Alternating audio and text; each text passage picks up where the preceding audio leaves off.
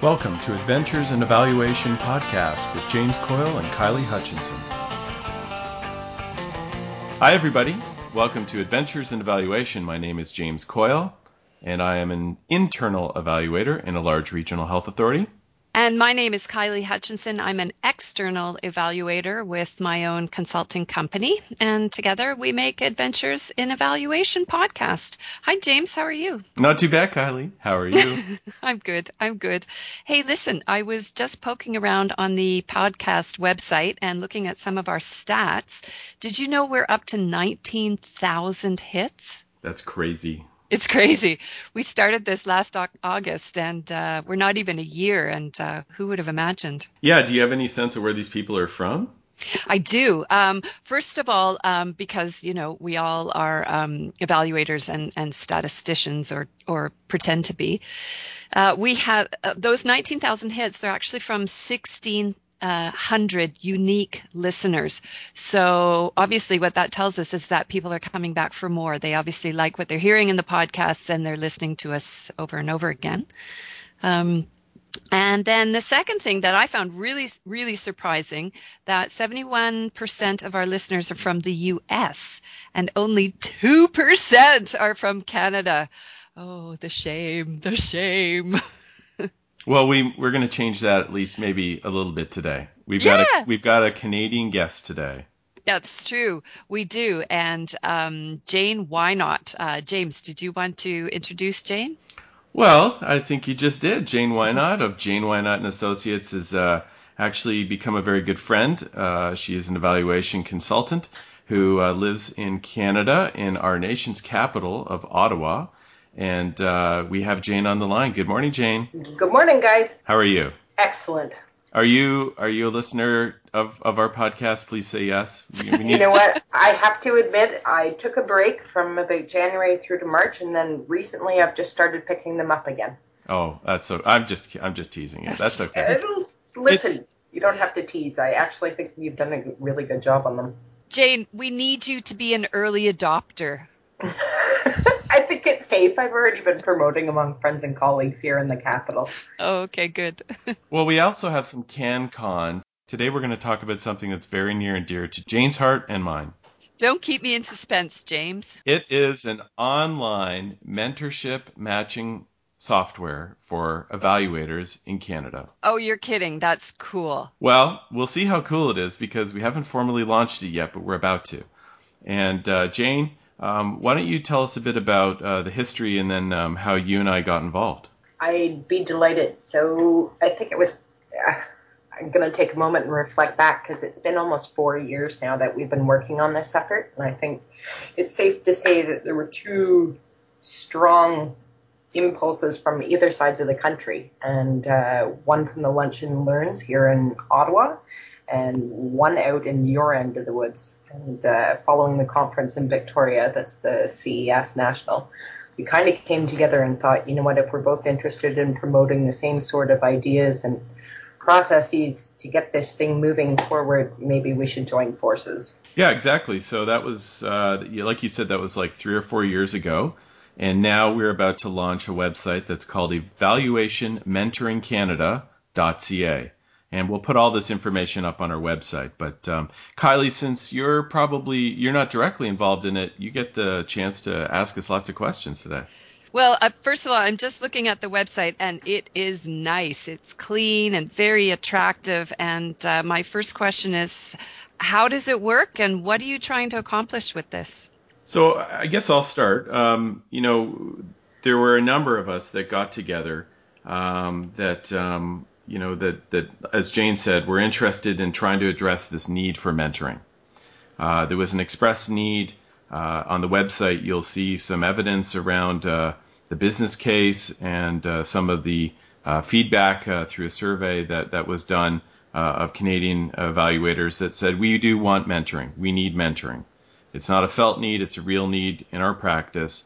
And long story short, we can get into some of the features of it, but it's designed to really match individual mentors and individual mentees who, for free, there's no charge to use this website, would log in, create a profile.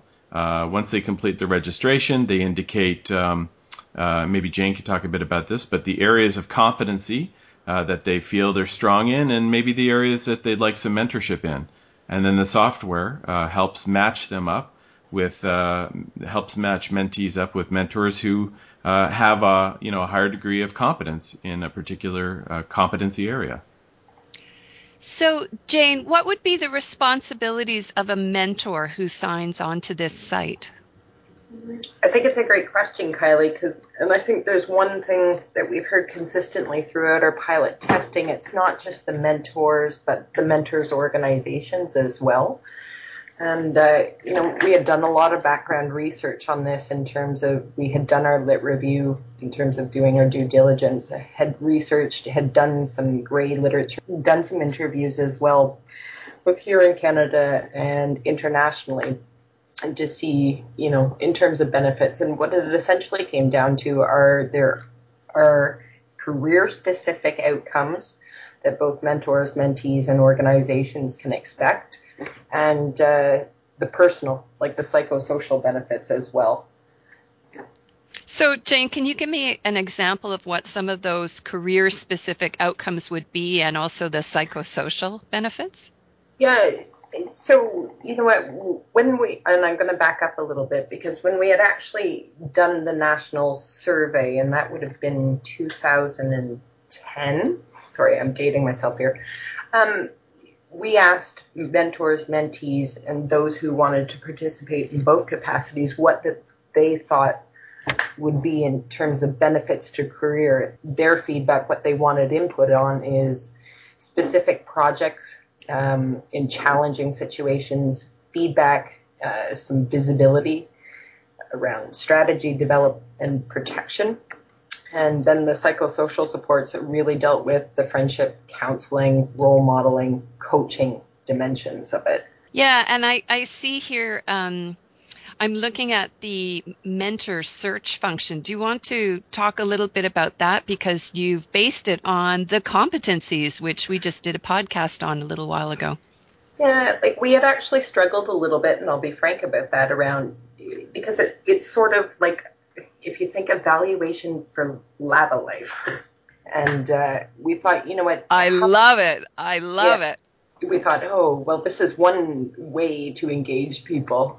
We had probably a pool of around 15 criteria that we had originally started out with. And some of it was based on what we found from the survey. Some of it was what we had found from the literature reviews. And essentially we came down to, okay, you know what?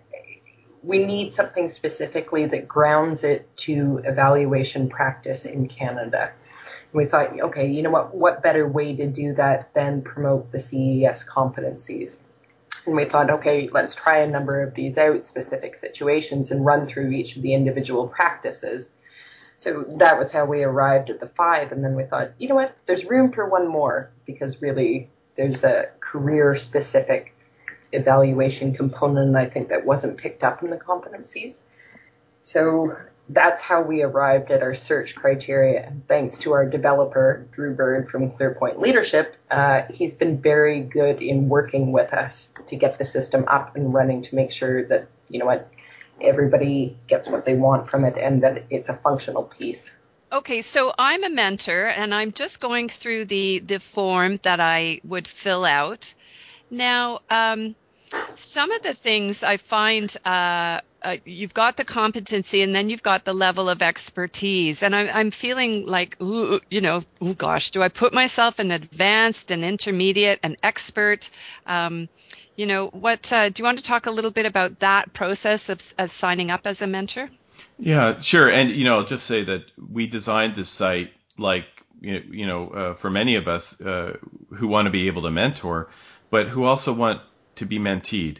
And so you can be both. But when you assign, your rating of a level of expertise, as you asked, for any one of those criteria, right? And just as a refresher, I mean, those criteria are the reflective practice, technical practice, situational practice, management, and interpersonal practice. And so when you go through those, plus the career advice, those 6, beginner is defined right above on the registration page. Intermediate is defined, advanced and expert are defined, and so I won't go into detail about what those look like, But I'll say that we're building on existing literature that our friends Stevan and Gene King and Gare and Minima had done in 2004 to develop a skills and competencies self-assessment. So we wanted to make sure that the language around what is a beginner, around developing your awareness, and maybe you're not even sure what questions to ask, you have limited repertoire, that there's some consistency around that. But we're not really trying to be that prescriptive. The key here is that if you've identified yourself as a beginner in one competency, it doesn't mean you're not advanced or expert in another.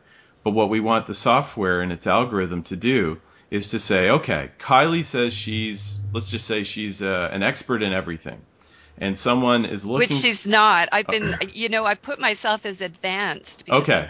Well, me too, right? And so the point is, I think if there's a beginner or someone who's intermediate and they're looking for mentorship in situational or technical practice, and we're available to mentor, because that's the other thing, you have to say you're available to mentor in this particular category, it'll suggest, the names of those people that rated themselves higher and said that they can mentor in this. And then what you do is you initiate contact, and there's a number of resources that perhaps we can talk a bit about that are designed to guide what the start of that relationship looks like. Right. I'm looking here on the forum as well, and I see that you've got self-declared Aboriginal, Native, Métis, Inuit, and I'm thinking, oh my gosh, if Kim Vanderwoord or Andrea Johnson sign up here, they're going to be absolutely deluged with requests. And here's a concern of mine. If I sign up here now as a mentor, how do I control, as a very busy evaluator, I really want to give back, but I'm terrified about a deluge of requests. What do I do about that? You know what? I think it's a great question because, in fact, we know that one of the success factors around a mentoring program, including, although this is the front end in terms of the software, is the availability of mentors. But we know that, there will be a greater proportion of mentees to mentors when we first start out. So we're going to urge that, if you don't succeed at the beginning, I'm like, please keep trying. And I think your point around being, overloaded is our advice is that really mentors should only take on the relationships that they can fully commit to. And so as soon as you agree to explore and start a relationship, and you check it out, and if it's not working, we've got some guidance in the resource section around, how to wrap up that relationship. But once you've got a relationship or two, if you're a mentor and you don't want any more, you simply log in and you say, I'm no longer available to mentor. And James and Jane, are there any kind of obligations or expectations around hours per week or per month that you would spend with your mentee? One of the things that we found from the research in terms of the survey was mentors may have a varying amount of time from, an hour a week through to about 10 hours a month. And I think that'll change in the situation. And it's possible for mentees in the program, they only want short-term specific advice on a project that they happen to be engaged with that they know has a finite time period. So I think that's one thing to look at.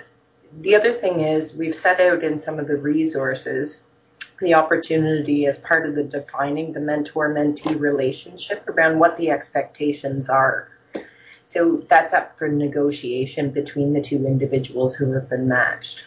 Really and truly, it's up to the pair to decide what are the sort of learning objectives or what's the aim of the relationship. And if it's an hour or two a month, often I've found that an adequate amount of time.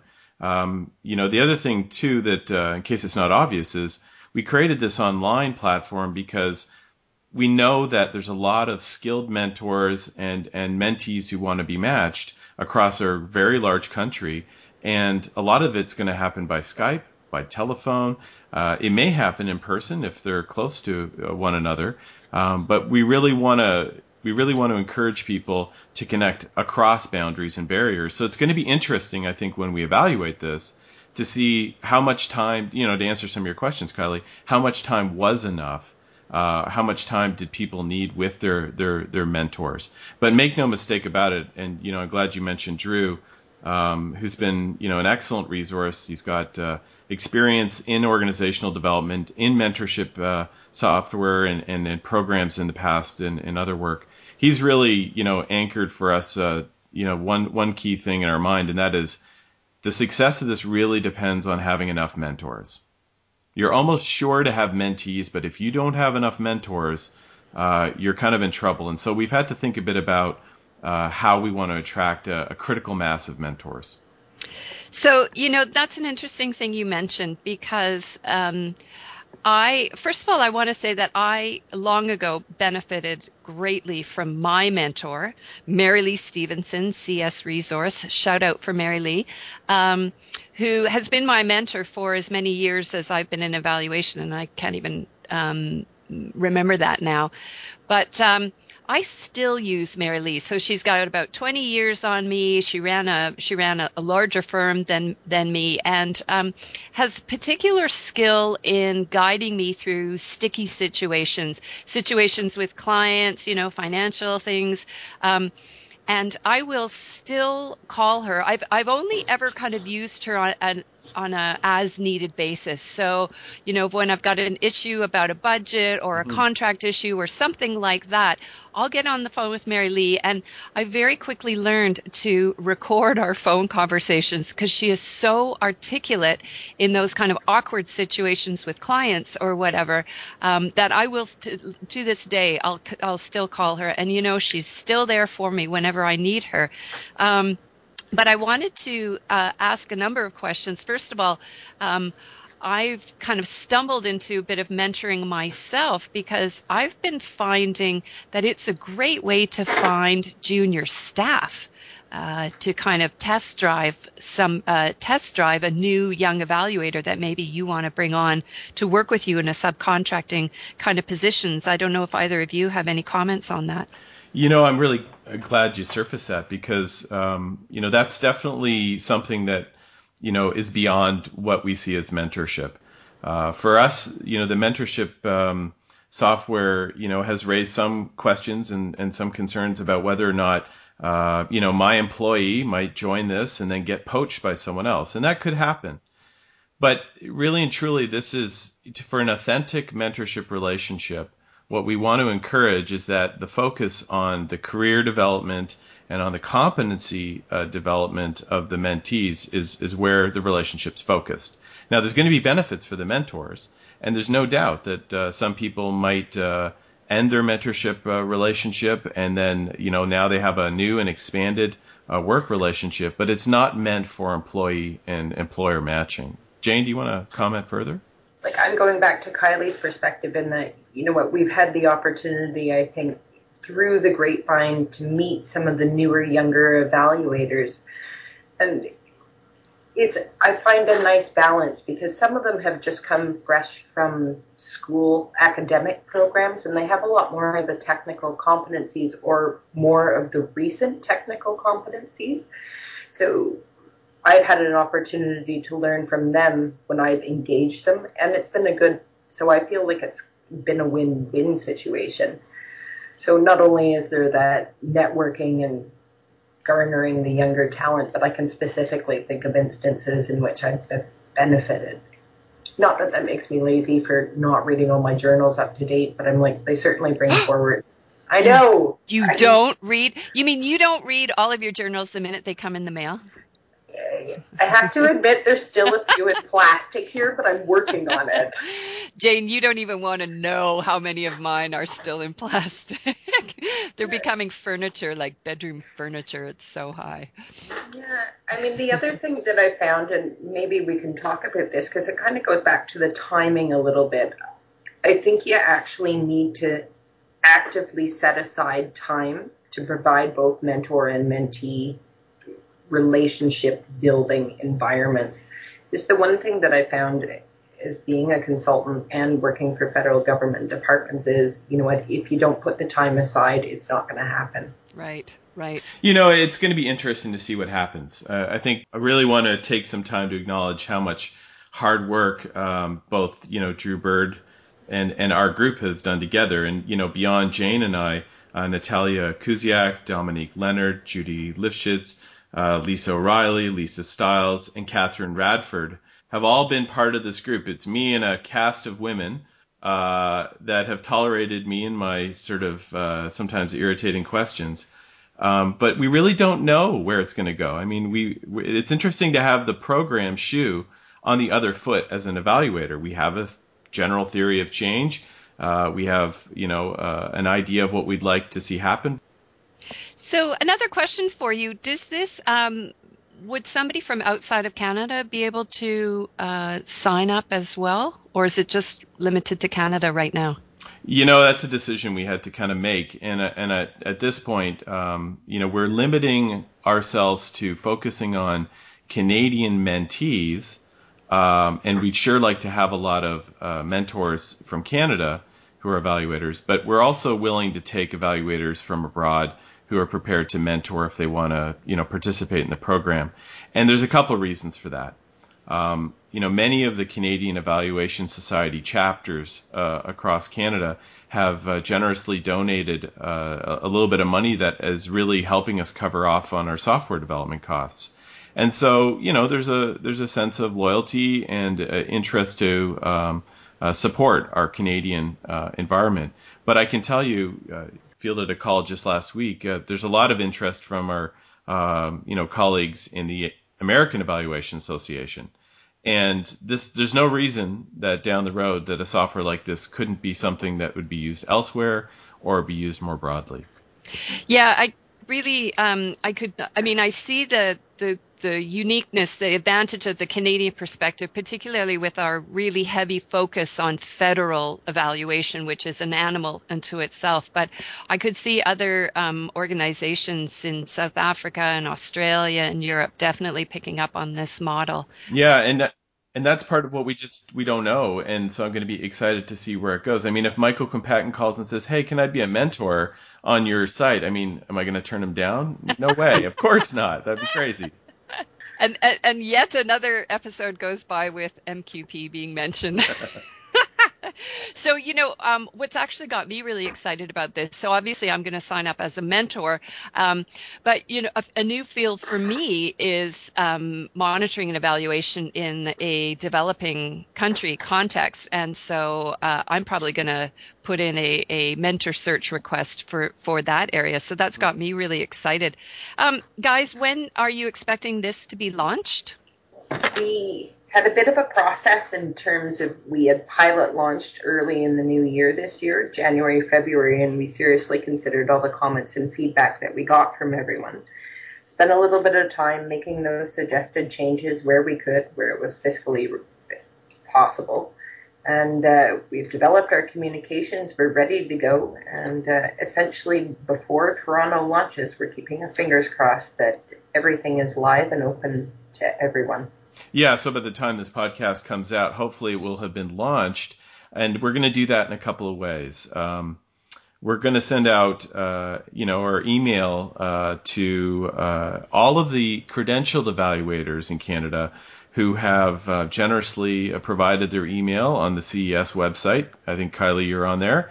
And, our appeal there for that group is a couple things. First is they've been identified or recognized as competent evaluators, right? They've got their credentialed evaluation status. But one of the benefits of them considering at least mentoring is that they'll be able to record some of the time they provide mentorship towards maintaining their credentialed evaluation status. Oh, that's awesome. Great. Right. So I think it's 15 hours of mentorship would qualify for, I think it's 15 out of the 45 hours or so that we each need to record every few years. Oh, fabulous. That's great. Yeah. And then the other group is really the leadership and communication staff from each of the chapters. We need to appeal to them to say, hey, listen, thanks for investing a little bit in this. We would really like it if you shared this with your chapter and all of its members. We don't have access to all of their emails, so we're kind of counting on them to do that. Wow. Yeah. Great. Yeah. That's great news.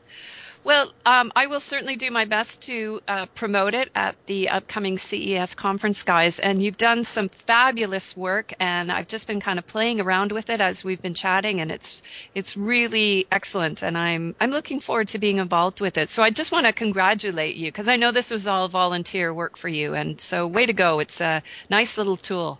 Yeah, and just on that note, if I can, I appreciate the chance to use our podcast, Kylie, to to riff a bit on this. One of the things I hadn't expected was to form such meaningful friendships as I have, but it's been a labor of love.